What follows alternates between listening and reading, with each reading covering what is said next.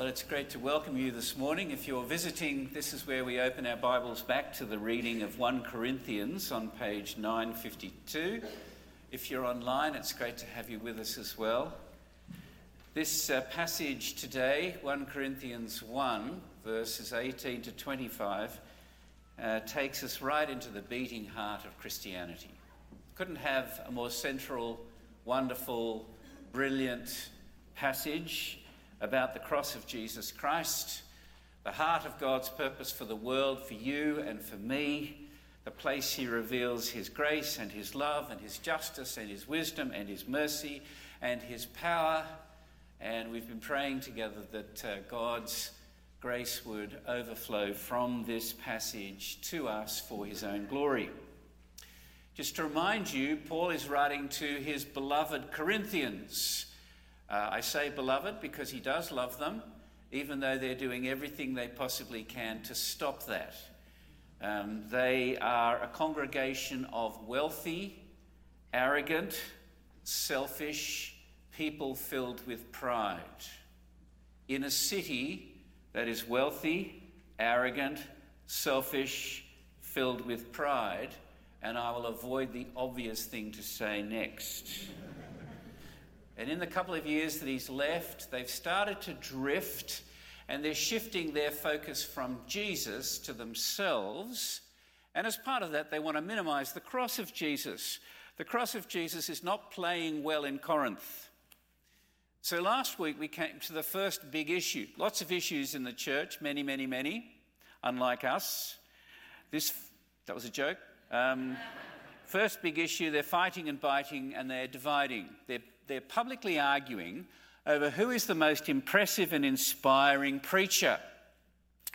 Which one should they get behind to give them the best chance of reaching pagan Corinth? Pagan Corinth, which is all about what's outwardly impressive. And as we saw last week, that's all based on human pride and competition.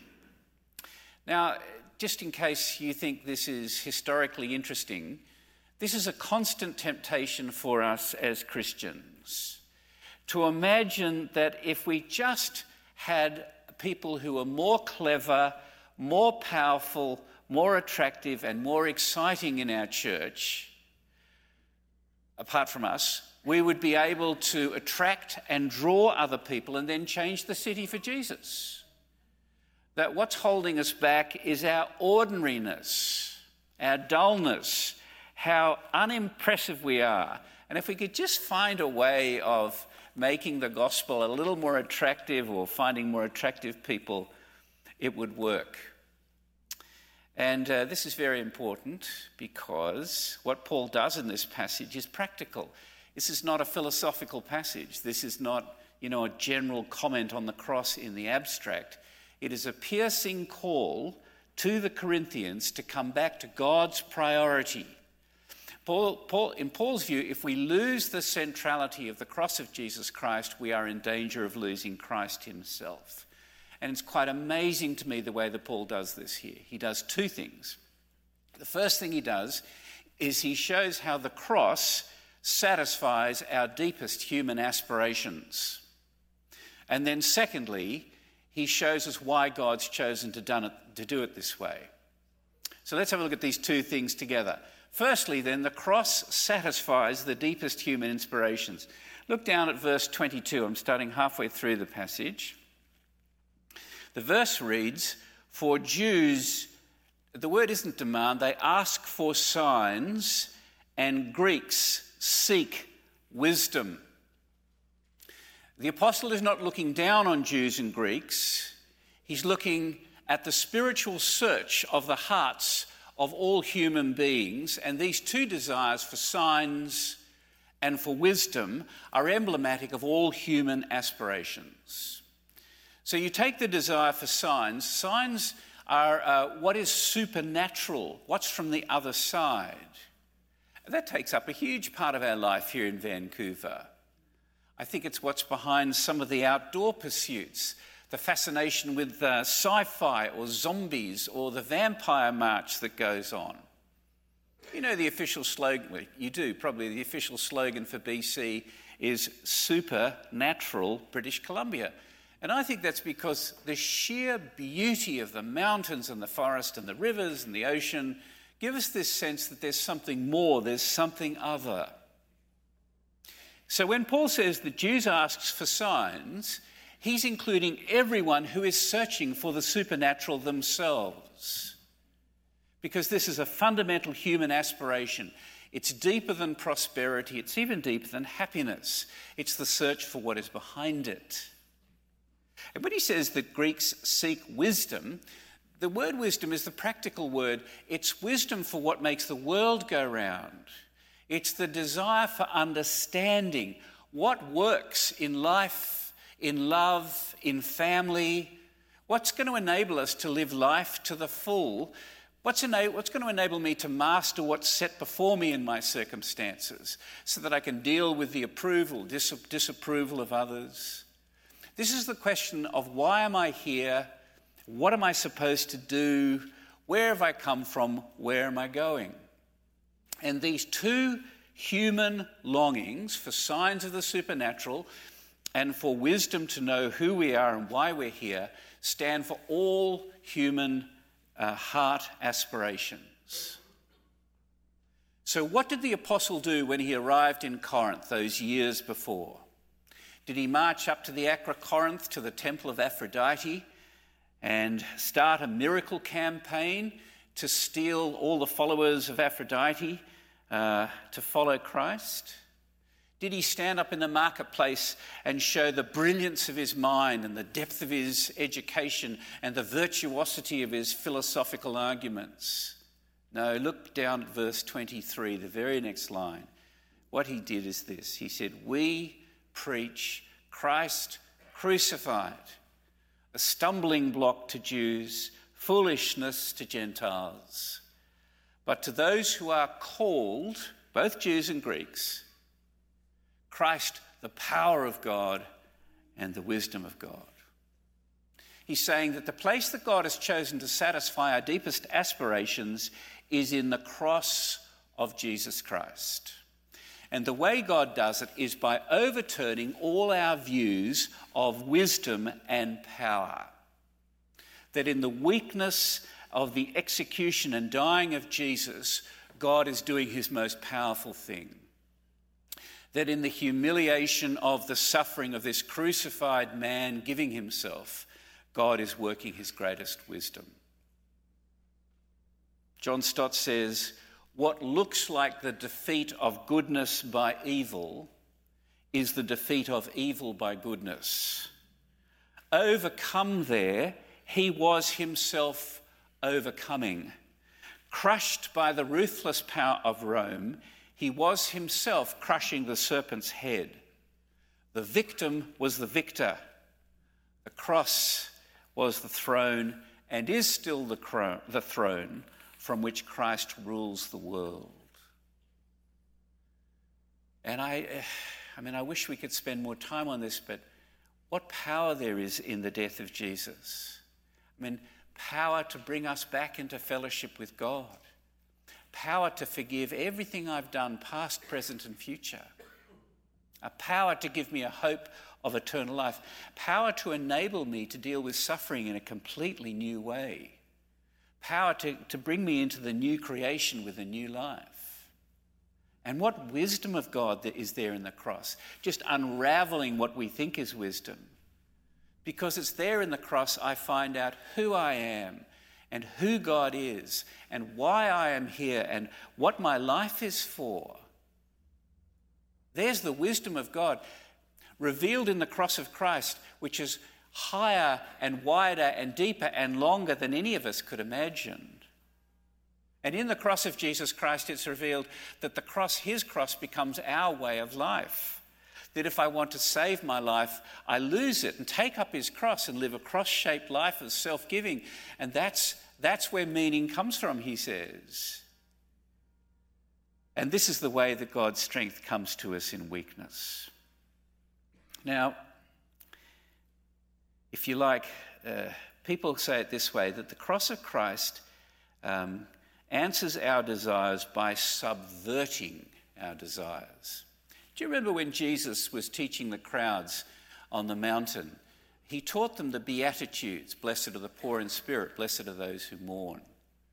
It's hard to believe that in Vancouver, isn't it? I mean, we'd much prefer blessed are the self-confident, or blessed are the popular, blessed are the positive thinkers.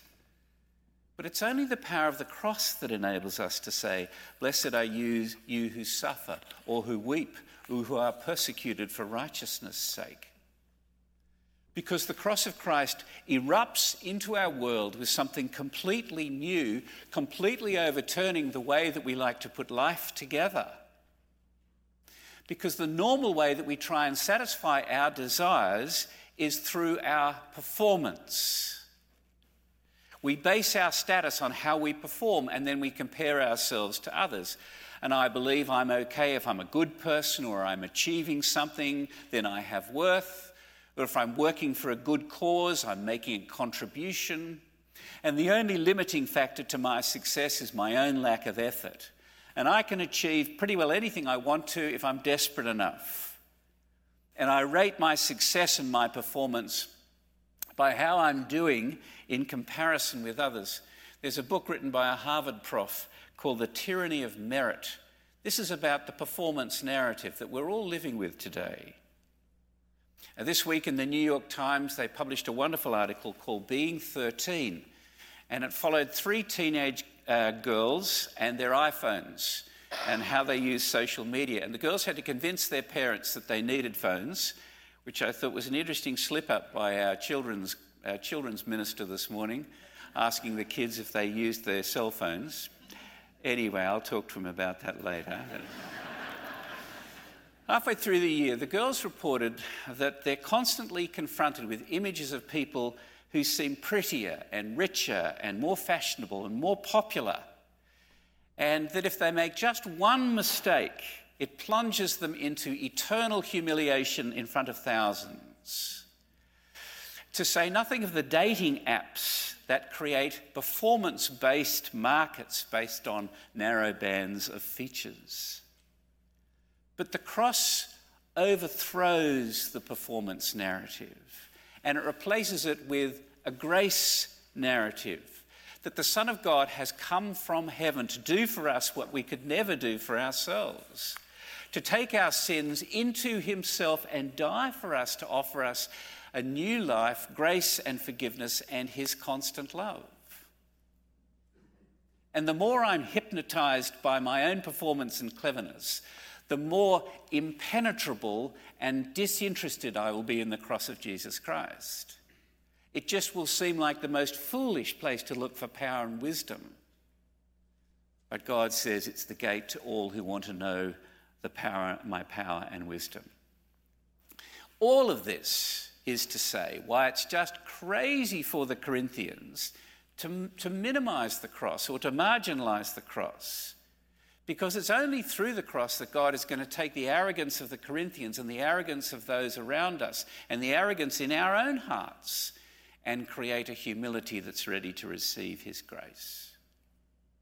I mean, it's not hard to imagine the Corinthians talking amongst themselves saying, look, we just need something a little more credible in Corinth. I mean, by then, the cross was not a piece of jewelry. It wasn't something cozy. It comes straight out of the chamber of horrors. It's an electric chair. It's a hangman's noose. It's the symbol of Rome's ultimate power. It's a torture instrument. It's why it's a stumbling block to so many. You know, in the Anglican Church, over many years, churches have been demoralised by years of ineffective outreach. And churches will do almost anything to draw people back to church rather than preach the cross of Christ. The latest liturgy that's been released by the Vancouver Diocese is a liturgy for the blessing of animals. And Satan has 10,000 strategies to move the cross out of the centre, to do anything that'll make us seem more relevant or more appealing. But look at how Paul answers this in verse 25. He says, the foolishness of God, quote unquote, is wiser than men, and the weakness of God is stronger than men. Because it's not that God's wisdom is just like human wisdom ramped up a couple of steps. It's of a different order altogether. And the power of God is not like human power just made a couple of million times over. Because the cross of Jesus Christ, the power and wisdom of God, is able to take us out of our performance story into the story of grace and to satisfy our deepest needs. Number 2, why did God choose to do it this way? I mean, if the cross is so fantastic, why don't more people come to faith? Why don't more of our friends automatically see it? If this is the antidote to self-centered fighting and factionalism and pride, if this is the source of grace and forgiveness, why don't more people come to faith in Christ? And the reason, Paul says, is because of this overturn, because it overturns our pride. It overturns every human value system. So go back to the first verse in the passage, verse 18. For the word of the cross is foolishness to those who are perishing, but to those who are being saved, it is the power of God. It's interesting, Paul had just said in the previous verse that he avoided preaching with any cleverness or sophisticated eloquence. He deliberately chose a style of preaching that wouldn't draw anything away from the message of the cross. And next week we're going to go on to see how the community of the church reflects the cross by its very weakness. But what Paul does in verse 18 is he says there are 2 diametrically opposite responses to the cross of Jesus Christ. On the one side, there's a group called the perishing. And by the way, these 2 groups, perishing and saved, we keep wanting to create a middle group, won't allow us to do it. To those who are perishing, the cross is ridiculous, shameful, gruesome, disgusting, madness to think that God had anything to do with it. And I just point out that this word perishing, it's a very solemn word. This is the word that Jesus uses. If you lose your life, if you want to gain your life, you have to lose your life, otherwise they will perish. To perish is worse than death. It means eternal exclusion from the presence of God. And Paul is saying that to those who are perishing, the cross is foolishness, because it keeps telling us we're not wise, we're not powerful. It exposes our animosity to God. It says you will never reach God by your cleverness or by your own wisdom. That all your performance is shot through with pride and with idols and with arrogance, and you need to repent not only of your badness but of your goodness and trust Christ alone. But to those of us who are being saved, says the Apostle Paul, the word of the cross is the very power of God. Power to save millions, to bring about a mighty miracle of new birth and new life and new hope to enable us to see who God is. And God deliberately offers salvation to his world in this way because it doesn't leave any room for human glory or human boasting. He's not doing it to be nasty. Just think about it for a moment. Just imagine that salvation was through human wisdom. It would give those of us in the congregation who are smarty pants a big advantage. Those with high IQs, you would have a leg up and we'd have to depend on you in a different way. And salvation would then become for the smart and the elite and the educated. But the way God has done it means that the cross is available to all. God's desire is that all would be saved, and it has pleased him through this foolish message preached by foolish preachers to foolish people to bring about the greatest reversal possible from life to death. Hear what he's saying? All the wisdom of this world cannot solve the problem of how to know God. If we were able to gather all the most brilliant scientists, biggest brains and philosophers in the world for an hour's conversation, it would be very interesting, I'm sure, but we would not get 1 centimetre closer to God, because God has chosen to reveal himself to babies and to children through the cross That's what pleases him. You see it down in verse 19. It is written in the Old Testament, I will destroy the wisdom of the wise, and the discernment of the discerning I will thwart. Verse 20, where is the one who is wise? Where is the scribe? Where is the debater of this age? Has not God made foolish the wisdom of the world? Don't get me wrong, Paul is not anti-intellectual. He's not anti-learning. But he's very clear that the cross is anti-pride. It opposes every self-centered thought and way of life that there is. And God has deliberately set it up this way so that no one can find God using their own wisdom. And that means that so much that passes for religion in our world today is just poison because it's based on pride. But what God offers us in this cross is humbling to our pride, that he has done it all. Verse 21, since in the wisdom of the world, the world did not know God through wisdom, it pleased God through the foolishness of what we preach to save those who believe. Nothing abstract or theoretical. The real person, Jesus Christ, the Son of God, dying in our place.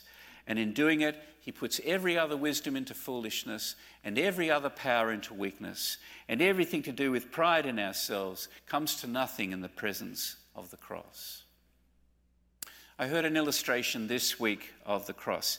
The guy said the cross is like a little key put in someone's hand, a little cheap piece of metal put in someone's hand. And some look at it and say, it's cheap, it's unattractive, I'm not going to use it. But those who take it, put it in the lock of their prison door and find it opens the prison door, and they find a palace, and they take the key and they open the door and it enters into the palace as well. And that's because the cross is much more than just a remedy for sin. It's not just where God atones for my sin. It's the basis of a new identity and a new hope. It's the place of ongoing transforming power. It constantly reshapes us daily.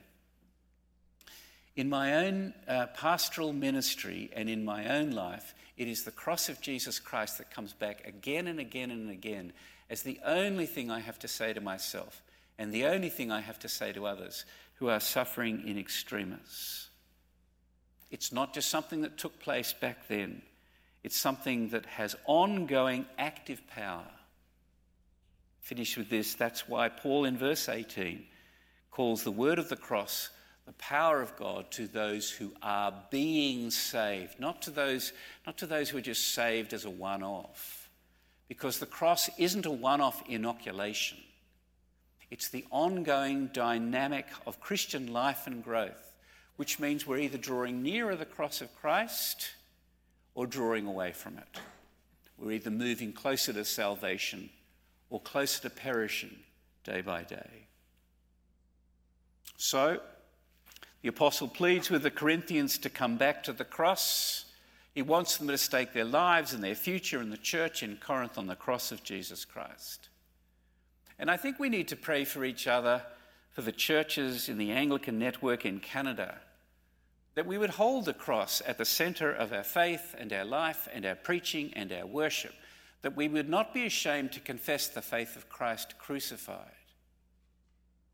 And each of us daily look to Christ and his cross and to experience more of the greatness of his power and his wisdom as it does the painful thing of breaking down our pride and the joyful thing of raising our hearts in praise to God and to Christ, who has, through his cross, been made our wisdom, our righteousness, and our sanctification.